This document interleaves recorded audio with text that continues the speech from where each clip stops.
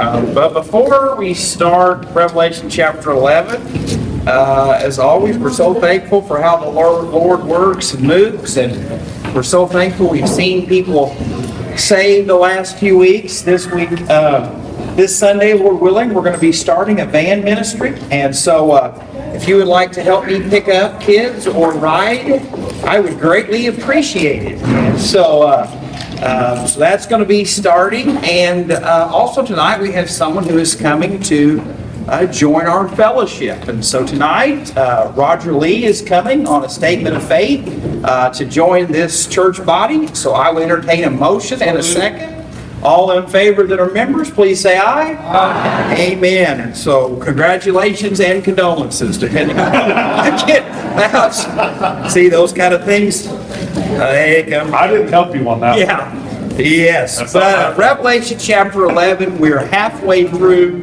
We are at a pivotal point in the book of Revelation. We're getting ready to witness the seventh trumpet unfold. And if you remember back in chapter 8, verse 13, it said, "And I looked and heard an angel flying through the midst of heaven, saying with a loud voice, Woe, woe, woe to the inhabitants of the earth, because the remaining blasts of the trumpet of the three angels who are about to sound." And so, as we've been looking through the book of Revelation, working our way through it from a view of the 7-year period, the church has already been raptured out at the beginning of that 7-year period, and we are coming to the very end of the tribulation period. We don't know if it is days, we don't know if it is weeks, we don't know if it might be a few months, but the two witnesses have preached. They were protected until they were accomplished their purpose. The Lord took them to heaven in a miniature rapture, and then we witnessed something. This seventh trumpet, this third woe. And this is very important because this is where a lot of times the book of Revelation begins to confuse us. Because we finish up this chapter, and then we go into chapter 12, and we start looking at things that we're like, well, wait a second, this should have already happened. And so what I believe is when you come to the end of chapter 11, this seventh trumpet, from here all the way through chapter 19, with the exception of 12, 13, and 14, is all a part of this seventh trumpet. Right? We've seen the seals, we've seen the trumpets, we've seen the bowl judgments. And so all of these judgments in chapters 15, 16, 17, 18, all of that is unfolding as a part of the seventh trumpet.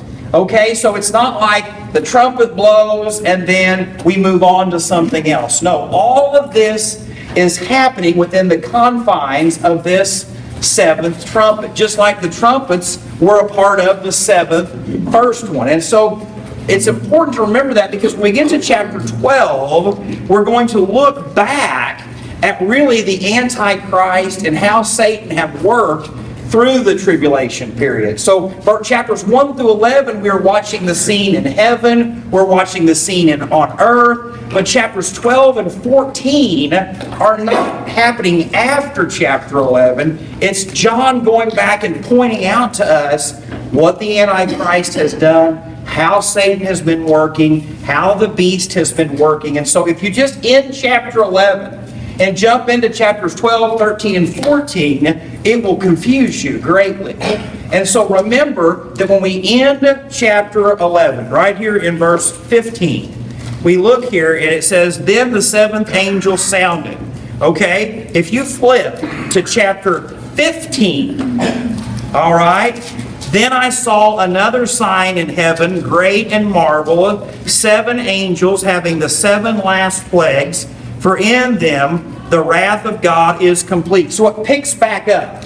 All right, chapter 11 ends, and chronologically chapter 15 is there. Okay? But chapters 12, 13, and 14, looking at the beast and the dragon and the woman, is an overview of how Satan has been at work, what he has been doing, so that if you are a child of God who was saved during the tribulation period, you can look and have some explanation, some hope.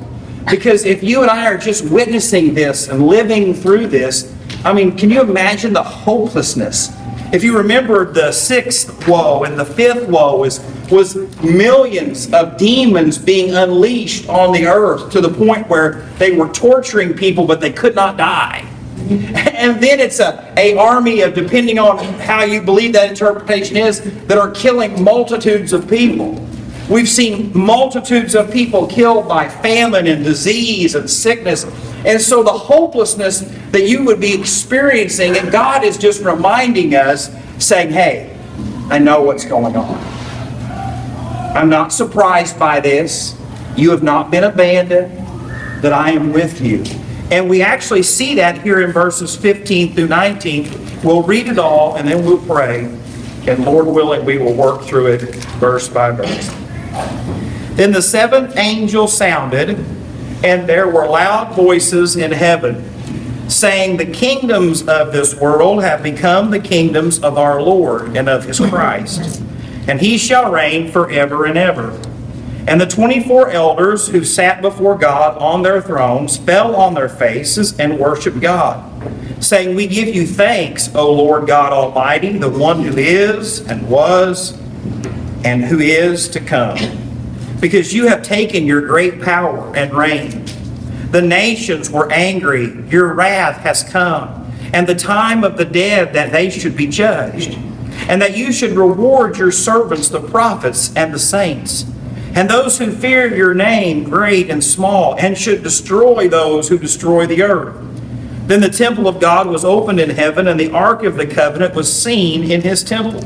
And there were lightnings, noises, thunderings, an earthquake, and great hail. And if you would pray with me. Father, we thank you so much tonight for what you're already doing and how you're at work. We thank you so much, Lord, as your Spirit leads people to be a part of this local church. And Lord, we pray tonight that everything that is said and done would honor you. That we would have hearts to learn, or hearts to grow in our love for you and your word. Tonight, Lord, I pray for clarity as I speak, confidence in your word, and Lord, that your Spirit would do what you have promised to do, to use the word for your glory. And so, Lord, we ask it all in the precious name of Jesus. Amen. So if you're taking notes, you see there's no lines tonight. Well, because some people have said that there's problems writing in the yellow and writing on the line, so a blank piece of paper should be good tonight. You say, Jake, I don't have the answers. You're right. I didn't put them on there, okay? Some of it's filling the answers, and then you close your notes. And so, ruined it for everybody. But the first thing I want to show you tonight is that God is in control. Look at verse 15 here. Then the seventh angel sounded, and there were loud voices in heaven, saying, the kingdoms of this world have become the kingdoms of our Lord and of his Christ, and he shall reign forever and ever. You have heard something about the kingdom in the Lord's teachings in the book of Matthew. If you remember when Jesus was teaching his followers to pray, in Matthew chapter 6, verses 9 through 13, it says, in this manner, therefore pray, our Father in heaven, hallowed be your name. Your kingdom come, your will be done on earth as it is in heaven. Give us this day our daily bread, and forgive us our debts, as we forgive our debtors. And do not lead us into temptation, but deliver us from the evil one. For yours is the kingdom, and the power, and the glory forever. Amen. I want you to look there in verse 15, because if you have a Bible like I have, or another Bible, there's probably a little number there by the kingdoms of this world. Originally, that would have been the kingdom of this world. And when you think about that, it's very important. Because even though there are different nations, even though there are different traditions, even there have been different armies and nations throughout history, truly there is only one ruler of this world. And that is Satan. Now we know that he operates under the authority of the Father, but it says, right, the God of this age, the ruler of this age. And what we know is no matter what a nation is, even though God has established government, and we are called to obey the government, right, to respect it, but we must never forget that even though God ordained government, the leaders in government are always corrupt. They will almost always be wicked. And so while we will honor them into any point that they do not contradict the Word of God. How do you think Nazi Germany silenced the church during the Second World War? Submit like the Bible says. Well, they should have known, right, that the murder and arrest of people based on their nationality and on other things would have been what? Against the Word of God. And so what we see here, though, is that it's showing this simple truth, that while Satan has been the ruler of this age under the authority of God, we know that at the Tower of Babel they were trying to build to heaven, right? And God separated it, right? He confused the languages. But when you read the book of Revelation and you watch what the Antichrist is going to do in chapters 12, 13, and 14, what he does is he brings all of the wickedness of the world, all of the kingdoms of this world in direct rebellion against God. He unites what was divided in Genesis.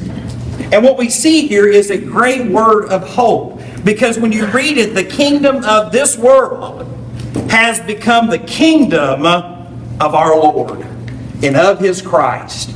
And even though God has been in control, God is sovereign over all, at this point, what we're going to see in this seventh judgment, this seventh trumpet, is the Lord taking back what is rightfully His, destroying Satan. We can read about it in Revelation chapter 19. We can see what that battle of Armageddon is going to look like when this united kingdom of evil, the fallenness of mankind, goes to war against God, and the Lord steps out and destroys His enemies. And so when you read chapters 11, chapter 15, chapter 16, chapter 17, chapter 18, chapter 19, remember that this is all being fulfilled in this time frame. All right? Because if you read this and said, well, wait a second, He's destroyed him now, but He doesn't destroy him till chapter 19. No. It's this whole seventh trumpet. It's this whole last few days or weeks of the tribulation. Because when you read there in this same text, I don't know what translation you use, but in the New King James it's have become. Or I think the NIV is beginning. And what that means in the Greek is this. It is a future event that is guaranteed to happen. And I was trying to think about how to describe that, and something happened in our family this week. My oldest one was saying that one of these days, Jesus is supposed to come back. And my second child goes, don't talk like that. She goes, He's not supposed to come back. He is coming back. And I was like, good for you. And my oldest one's like, well, that's what I meant. And she's like, that's not what you said. And I thought, that is exactly what this phrase can mean. It's beginning. It will happen. It is a guarantee for a future event. It's not a question of if Jesus is going to destroy Satan. It's not a question if God is not going to reclaim everything and make it right. It is going to happen. It is a guarantee. It's like when the Lord puts you in the palm of His hand. Nothing can separate you. When you're written in the Lamb's Book of Life, nothing can remove it. And so it's this great confidence, because it goes on and says, not only will He take over it, that He is going to reign forever and ever. It is never going to end. It's never going to be taken from Him. It's His. And we have to have that confidence to know that Jesus is going to win.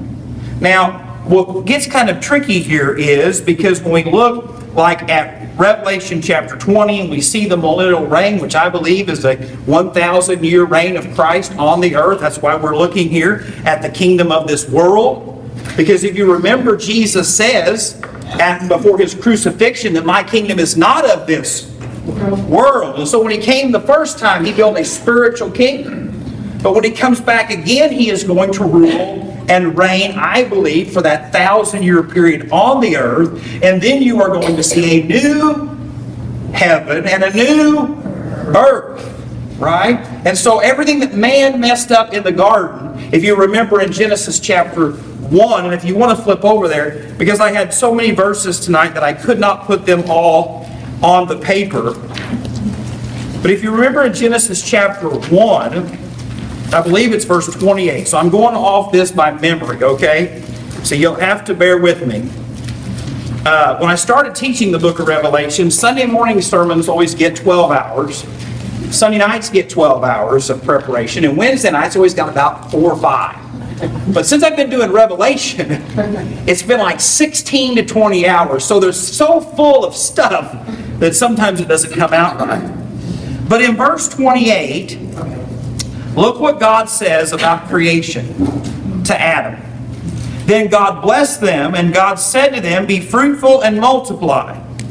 Fill the earth and subdue it. And he goes on and says, have dominion over the fish of the sea, over the birds of the air, and over every living thing that moves on the earth. We messed it up with sin. We messed it up so bad that God is going to make it all new. But when he makes it all anew, it won't be Adam and Eve that have dominion. It'll be him. He will be in charge. And so when you read that first verse there, you can have confidence. And you say, well, Jake, if you believe like I do that we're not here, what does it matter? We're in heaven with him. But it's going to matter to the Jews that have been saved. It's going to matter to those people who are alive and they're watching all of this go, and they're watching the Antichrist, and they didn't take the mark of the beast, and they couldn't buy and they couldn't sell, and the waters have been polluted and the rivers have been polluted and everything is falling apart. In that moment, you need to hear God is in control. He is coming to take everything that ultimately belongs to him. It's his. And that is such an encouragement for them, but it should be for us. I do not watch the news. If you come up to me and say, did you watch the news? No, I don't watch it, because people are dumb, all right? And it seems like the dumber you make decisions, the more you are celebrated in the culture that we are living. I didn't call them fools like the Bible said. I said dumb, all right? And so sin has just run rampant in every area. Wickedness, all of the things that make sense are upside down. We literally are living in a time when unrighteousness is called righteous and righteousness is mocked. And so I don't watch it. I read a lot, but I don't watch it. But you can see this, that if we did not have faith in the Lord, can you imagine the anxiety?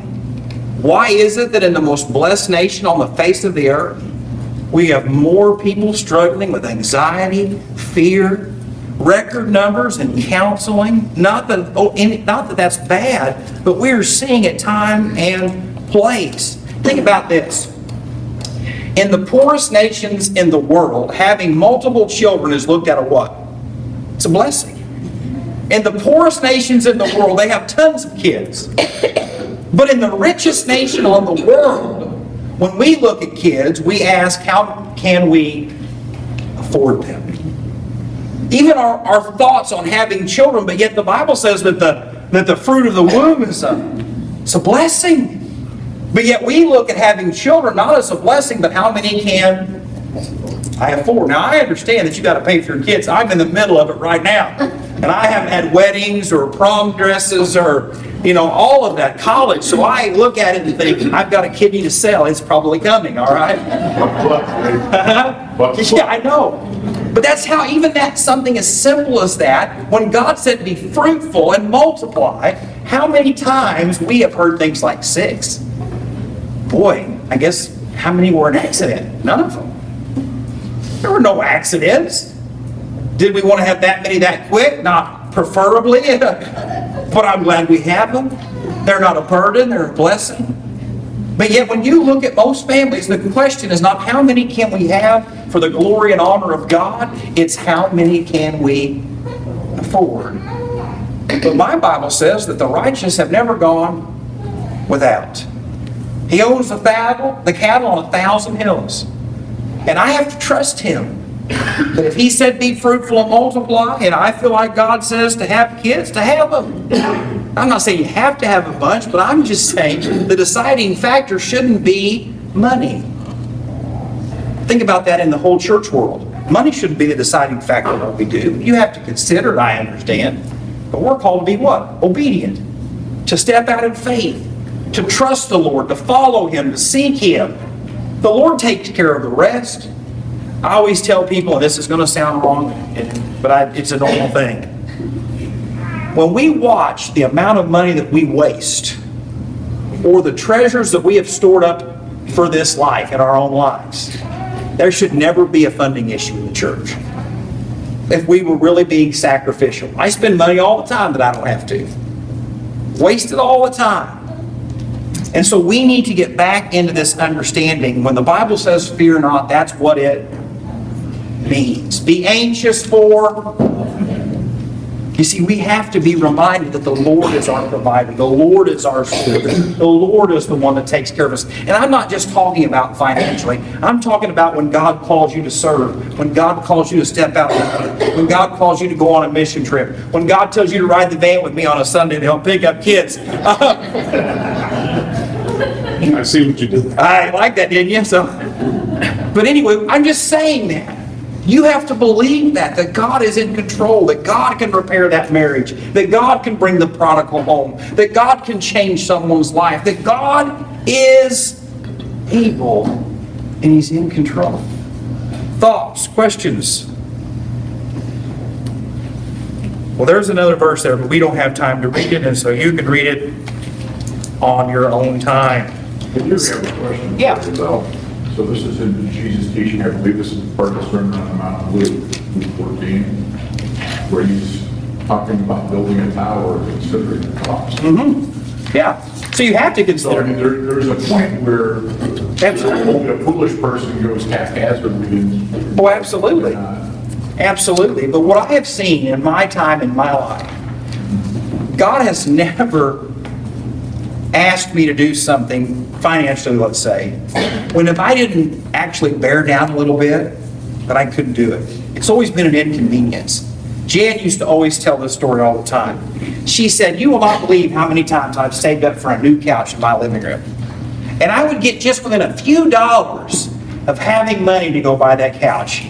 Brother John would preach on missions, or someone would go on a trip, and the Lord would deal with me, and all that couch money went to them. And I asked her that one time, even in the hospital before she passed away, and she goes, "I still got the same couch."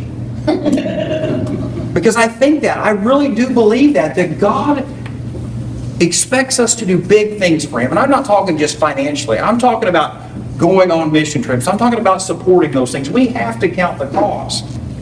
But if we're honest, most of the time, the reason we step back is because it'll be an inconvenience to us.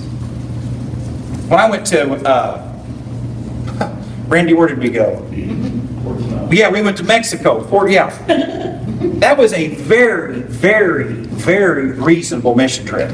The flight was very cheap, the trip was cheap, and I'll be honest with you, when I thought about going to Mexico or Africa in the past, it's like $5,000. Man, that's a lot of money. I could make it work, but man, I like to eat out on Sunday afternoon, and I like to do this on Sunday afternoon, and so I've always just kind of said, well, I think I'll wait, I'll wait. You say, Jay, I can't believe you're saying that. I'm just telling you what you've all went through, all right?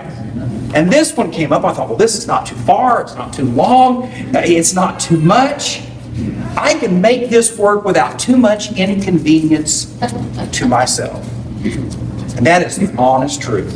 And I went, and now I don't care what it costs. When the Lord tells me to go, I'm going.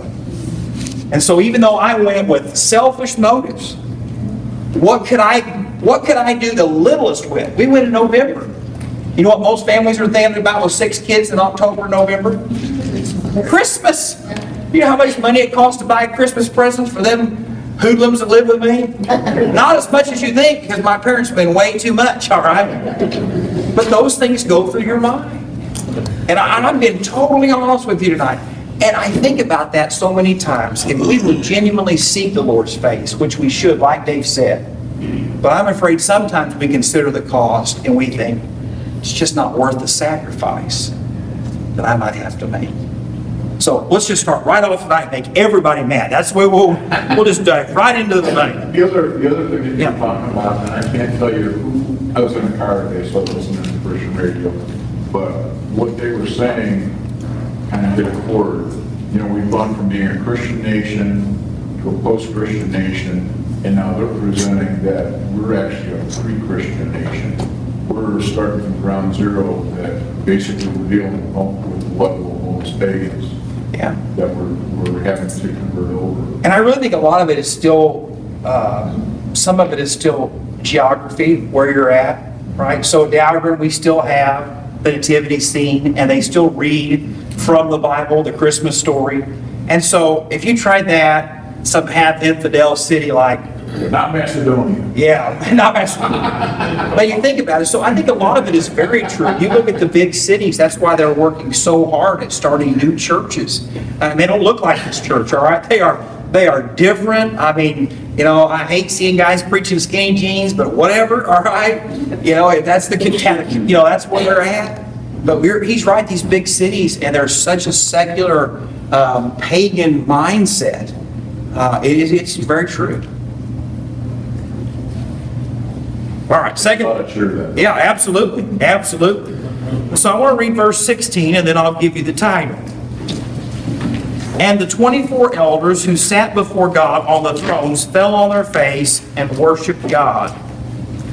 God's people rejoice when God is at work.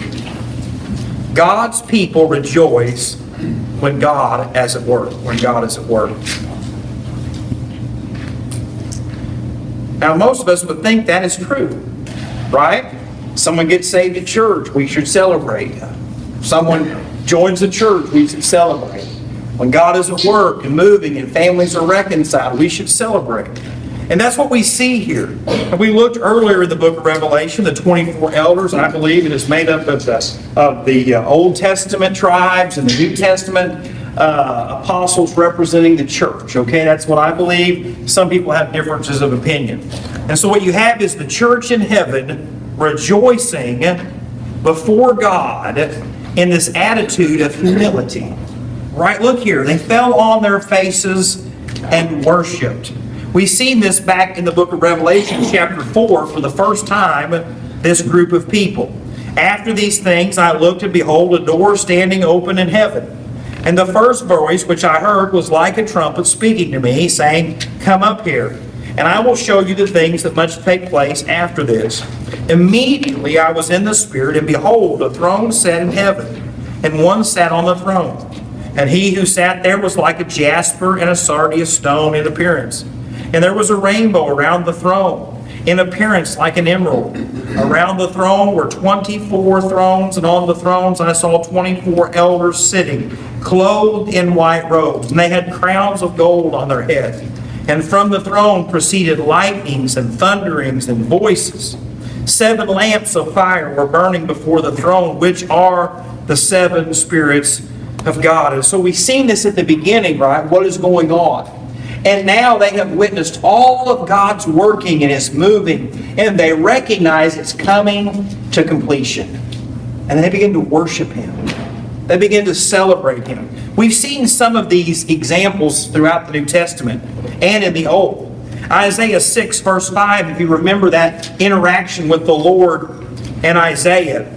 So I said, Woe is me, for I am undone, because I am a man of unclean lips, and I dwell in the midst of a people of unclean lips. For my eyes have seen the King, the Lord of hosts. Luke chapter 5, verse 8, in referring to Simon Peter. When Simon Peter saw it, he fell down at Jesus' knees, saying, Depart from me, for I am a sinful man, O Lord. In all of eternity, you are going to be reminded that it is the Lord is why you're there. When you hear people say, well, I believe like the Mormons do, that I believe become a little God. No. You are going to go to heaven, and there are going to be things for us to do. I believe there are tasks to accomplish, but it's all about Him. It's about worshiping Him, honoring Him, celebrating Him. A constant reminder, the reason that I will be with Him forever is because of Him. And if that is the case for us in glory, that should be the case for us now. When we come into church to worship, we should be humble. We're not doing God a favor by coming. We're coming to worship Him because of what He's done for us, what He means to us, how He's worked in our lives. And I think this is really important because I think all of us can be guilty of thinking way too much of ourselves. You might not agree with that, but you're wrong. All right? You've seen it in church. You've heard people say things. You've heard people do things when it becomes theirs. I want you to know something. This church, if it is a true Christ-honoring, Bible-believing church, it is because it is His, not yours. I have no problem people say, I love my church. That brings me great joy because they love their church. But don't ever think it's yours as in possession. It's His. He died for the church. He is the one who shed His blood. We're a part of the church. We get to be in what He is doing, but it's His. And no matter what God uses you for, whether you're the best preacher, whether you're the biggest giver, whether you're the best deacon, whether you're the head of the underwater basket weaving committee, whatever it is, God gave you that privilege. He's allowed us to serve. And when that's our heart in a church, God can do amazing things. When we don't care who gets the credit, we don't care who gets the recognition, we don't care whose idea it was, when we can get to that place as a group of believers, God can do amazing things. But you've all been in church long enough to see it done the other way. Pastor thinks it's all his. Deacons think it's all theirs. Trustees think it's all theirs. Right? Whatever group it is or whatever person it is. And friends, we must always be reminded that when we're right with God, we will be humble, we will worship.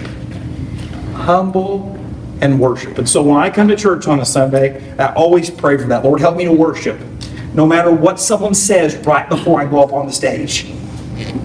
Because sometimes people will catch me in the hallway, in between the song service and when I preach and Jamie calls on someone to pray and someone will be like, hey, I didn't like that, or I didn't like this, or did you know about that? And I'm like, I got a one-track mind. And if you throw something in it, it's going to be bad. All right? So I have to pray, God, help me to be able to worship. God, help me to be able to focus on you. God, help me to be able to see who you are. And Lord, help me to be reminded that if it's about what I can contribute, nothing's going to get done. Right? We talked about that Sunday, the Holy Spirit convicting, working, moving, producing the results. And so I think it's just a beautiful picture here. They are trusting that God is in control, and they're worshiping Him for that. They're honoring Him. Questions, thoughts?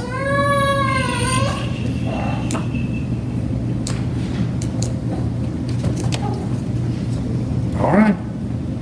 Verse 17. I'll give you the title after we read it. All right. We sang, we give you thanks, O Lord God Almighty, the one who is and was and who is to come. God's people are thankful when God is working. You say, isn't that what we just looked at? No. They were humble and worshiped, but they gave thanks. They gave thanks. Look what it says here. In your Bible, you've probably got a number there, depending on your translation. And because some of the Bibles will say that you get to the who is and was and who is to come. Some of that's not in the original language. But what it really is saying is just like it does in other places. He's the same yesterday, today, and forever, right? He has always been. All right? It's just a reaffirming of God's character, that He was not created. He has always been God. All right? And so we give thanks to you, O Lord God Almighty. And this word for Almighty can mean unrestricted power. It can mean unstoppable victory. It can be used in a lot of those senses. But what it really means is God is omnipotent. He is all-powerful. Victory belongs to Him. We give thanks to you, O Lord God, the one who is and who was and who is to come, because you have taken your great power and reign. You see, they're celebrating the fact that God is not going to allow the sinfulness and wickedness of this world to stand. He is not going to allow Satan to win. He is victorious. Now, most of us have known powerful people who have done great things, And we have known powerful people who have done terrible things. You can read through history in the secular world and secular governments of people who have used their power to reform and to improve the lives of other people. And you've seen, if you've read anything about the Roman Empire and the Roman emperors, some of them were awful, terrible. But they are celebrating because of what God is doing. They've celebrated that He's in control.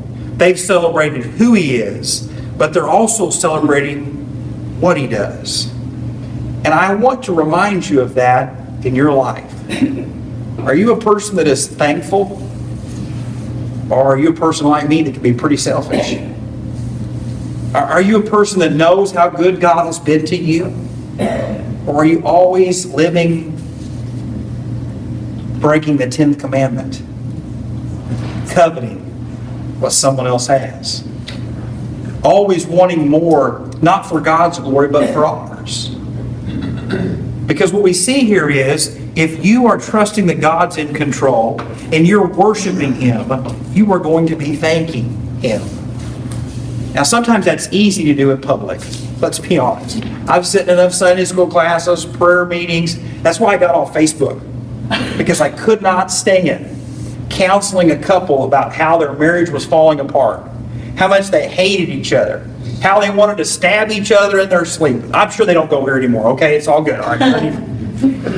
And then literally opening up Facebook before they even get out of the parking lot, and it's this big long spiel about, they're just so good to me. My spouse could not be better, could not be nicer, could not be kinder. And in my mouth I went, I just couldn't do it anymore, and so I had to get off. But if we're genuinely thankful, we should not just be thankful in public, but can you thank God in private? When you go into your prayer closet, when it's just you and the Lord, can you say, Lord, I know our marriage isn't as good as it could be, but Lord, I'm thankful that you put us together. Lord, I know we don't have as much money as other people, but God, you've taken care of all of our needs. God, I know this could be different, or this could be different, or I'd like for this, but God, I'm thankful for who you are. Heart of thanksgiving. So, questions, thoughts? Man. I didn't know there was going to be a quiz, or I wouldn't went to that. No quizzes. No quizzes. I always looked to have teachers that were easy, and I try to be that way as a pastor. No quizzes, all right? No quizzes. All right. Now let's read verse 18. We're almost done. The nations were angry, and your wrath has come, and the time of the dead that they should be judged, and that you should reward your servants, the prophets and the saints, and those who fear your name, small and great. The wicked hate when God is at work. The wicked hate when God is at work. Look what it says here. It starts with the nations were angry. And so I want you to think about the unfolding of this through the book of Revelation. It started out that they were unhappy with what God was doing. Then it got to the point that they were angry and wanting to kill the two witnesses. But it says at this point, with all that's going to go on in this seventh trumpet, it is going to lead them to rebellion. Right? You can flip over with me to Revelation chapter 18. We see the fall of Babylon the Great, and the world mourns. You can look there in verse 18 again about how the finality of Babylon's fall. But in chapter 19, you see all of mankind's rebellion coming to a head. Everything that you see. Look in verse 2. Let's read verse 1.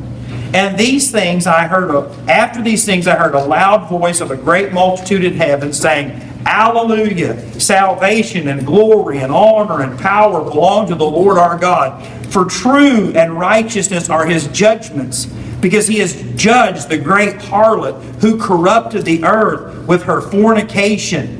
And He has avenged on her the blood of His servants shed by her. Again, they said, Alleluia, her smoke rises up forever and ever. And here's that group of 24 again. Worshiping. Why were the world so angry? Go back to verse 2. His judgments. They're righteous and true. They hated that God called out their sin, that God punished them for their wickedness. And because of this judgment that they've been through, the seals and the trumpets and the bowls, we see this ultimate rebellion. Look at verse 11. And now I saw heaven open, behold, a white horse. And he who sat on it was called Faithful and True. And in righteousness he judges. There's that word again. And makes war. And you can go on and read it. But look what it says in verse 14. Well, verse 13, he was clothed with a robe dripped in blood. His name is called the Word of God. And the armies in heaven, clothed in fine linen, white and clean, followed him on white horses. Now out of his mouth goes a sharp sword, and with it he would strike the nations, and he himself will rule them with a rod of iron. He himself treads the winepresses of the fierceness and the wrath of Almighty God. There's that Almighty again, that you can't stop him. He is all-powerful. He is victorious. And he has on his robe and on his thigh a name written. Now I said all that and you're saying, well, where's the destroying part? It's there in verse 19. Right? It's all about God's judgment. The fact that it's been revealed their wickedness and rebellion. And I saw the beast, the kings of the earth, and their armies gathered together to make war against him who sat on the horse and against his army. Then the beast was captured, and with him the false prophet who worked signs in his presence, by which he deceived those who received the mark of the beast and those who worshipped his image. These were cast alive into the lake of fire, burning with brimstone, and the rest were killed with the sword which proceedeth from the mouth of him who sat on the horse, and all the birds were filled with their flesh. What happens in chapter 11 starts this quick running to what happens in chapter 19. Right? He is describing what will happen. Because look what it says there in verse 18. Your wrath has come. That is a verbiage and a meaning in the Greek that means it's a future event that is guaranteed to happen. If you go on down after that, your wrath has come. We see that destruction. We know the time of the dead and they should be judged. We can read in the book of Revelation, when you flip on past chapter 19, right, we can see of the great white throne judgment in Revelation 20, verse 11. And so we see this. We can see here in this same part, though, and that you should reward your servants, the prophets and the saints. Now, there's a few differences of opinions in what this means, and you can take it for whatever you want it to mean, I guess. But two groups of people here, prophets and saints. We can read through the Old Testament about the prophets proclaiming the truth of God. In the New Testament, it's not prophet, it's messengers, preachers. And what do we know? The Bible tells those who faithfully honor God and handle His Word will receive a special reward. And the saints there are God's people. God doesn't judge us at the great white throne judgment, right? But it's the rewards for our faithful service to Him. Now we know that we just turn those back around to Him. He's the one that accomplished it. He's the one who did it in our life. But He is walking us through right here in this little section what's going to happen in the rest of the book. But don't miss this. He keeps saying, has come. He referenced it back in verse 16 because it is guaranteed. It's not a question of if the dead will be judged. It's not a question of if we will receive our rewards. It's not a question of if the nations are going to revolt. It's all guaranteed to happen. Why? Because God is in control and God has a plan. God has a purpose. And I have to trust Him. But don't miss this last section and I'll be done. And those who fear your name, small and great, and should destroy those who destroy the earth. We see the heart of what it means to be a child of God. We respect Him. We fear Him. Not in the sense of terrified, but of reverence. And it says they're small and great. It's just this reminder that at the foot of the cross, we're all saved the same way. You can have nothing on this earth, but yet we see the promises. You could have everything on this earth, and we see the promises. But look at that last statement there, because I listened to a preacher the other day that was, anyway, he's from Scotland. He's a friend of mine, but he's a yo-yo, all right? And it says, and you should destroy those who destroy the earth. And he told me that is a verse for everyone who doesn't take care of the environment. And I said, don't be like that. That's not what he's talking about. God's going to be the one that destroys it. Right? He's going to be the one that burns it up. And so we were having this discussion about what does that mean? Well, I believe it means that all of us as sinners, our sin is what brought the fall of creation. Right? That's when death entered the world after sin. And the Bible tells us that all of creation groans. I said what he's telling us here is that sin has destroyed this earth, and all of us who have not experienced forgiveness have contributed to the problem. Even those of us who are saved have contributed to the problem, but yet we are forgiven. And what he's saying is, he's just saying that sin is going to be punished. He liked his view better than mine. I think mine was right and his was not, all right? But I want you to see this, because when you look through this section, you can go to the end of this book and see all of it unfolding as it says. Why? Because God was giving them just a little bit of a picture of what's going to happen. And then in chapters 15, 16, 17, 18, 19, 20, he shows us the details. That's how it was in the Old Testament, right? They were given some of the truth, but yet they didn't understand everything. Now, as New Testament Christians, we understand. We can look back to the death of Christ, where they were looking forward to the Messiah that was going to come, to the Savior that was going to come. But when we look, we understand. You could read the book of Hebrews, and I have one here for you in Hebrews 9, verse 23. Therefore it was necessary that the copy of these things in the heavens should be purified with these. But the heavenly things themselves will be better sacrificed than these, right? The Old Testament was a picture, but Christ is this perfect fulfillment. We know that the Old Testament articles in the temple, you could look at all of them and you can tie them in to Christ and what He done and how He represents from the mercy seat to the Ark of the Covenant. All of those things were a picture, were foreshadowing who Christ is going to be. And that's what He does in this little section. He points us to what is going to happen. And it's to give us hope. So, questions, thoughts?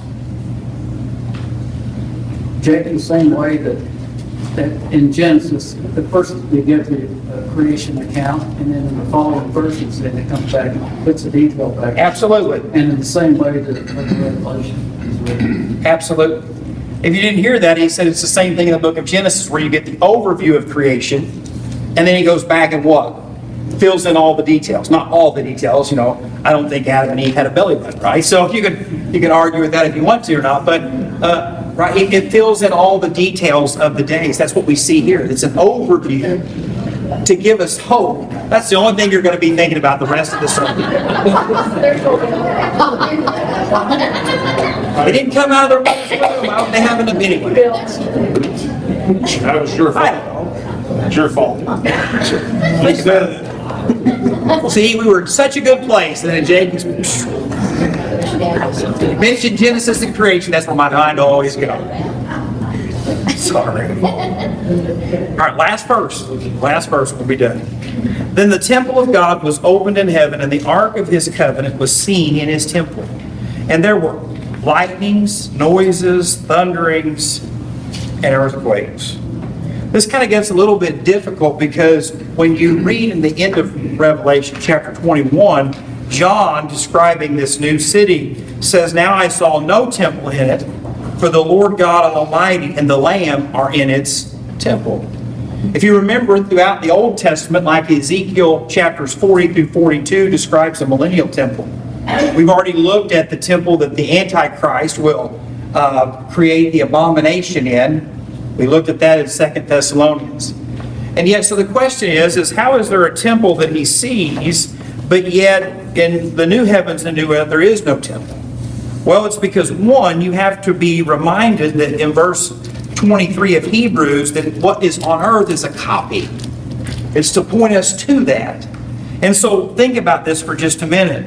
Temple is the presence of God.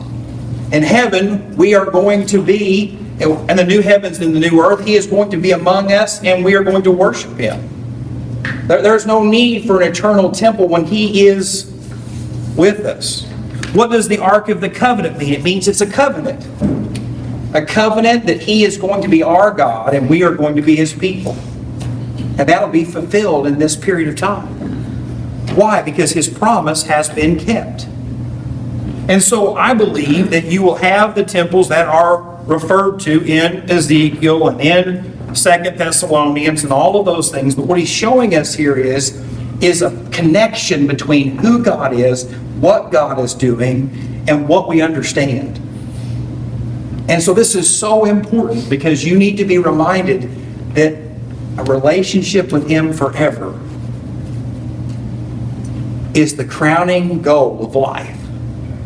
It's not to sit around and fish all of eternity, right? It's not to square dance with your loved ones or whatever else you want to do in heaven. Heaven is about the simple fact that the God who created everything, who spoke the world into existence, who hung the stars, who created life out of nothing, who is perfect and holy in every way, is willing to have communion with us, a relationship with us for all of eternity. What was broken in the garden when God walked among them is restored to perfection. And it's showing us that all of that. And in verse, it finishes there, and there were lightnings, noises, thunderings, an earthquake, and great hail. And that's just a reference anytime to the power of God, the authority of God, the judgment of God, the deliverance of God. It's just a powerful display in that day and age for the things that could not be explained. Right? The wonders of creation that God has created. So chapter 11 ends with this simple thing. Things are really, really bad on the earth. And they're getting ready to get worse. But God is in control. Trust Him, believe in Him, rely on Him, because He is in control. And so for us, I think the truth is still the same. We have to believe He's in control when the storms of life happen. We have to believe that He has a plan when I don't see what He's doing. And I have to trust Him when my flesh is weak and fails Him.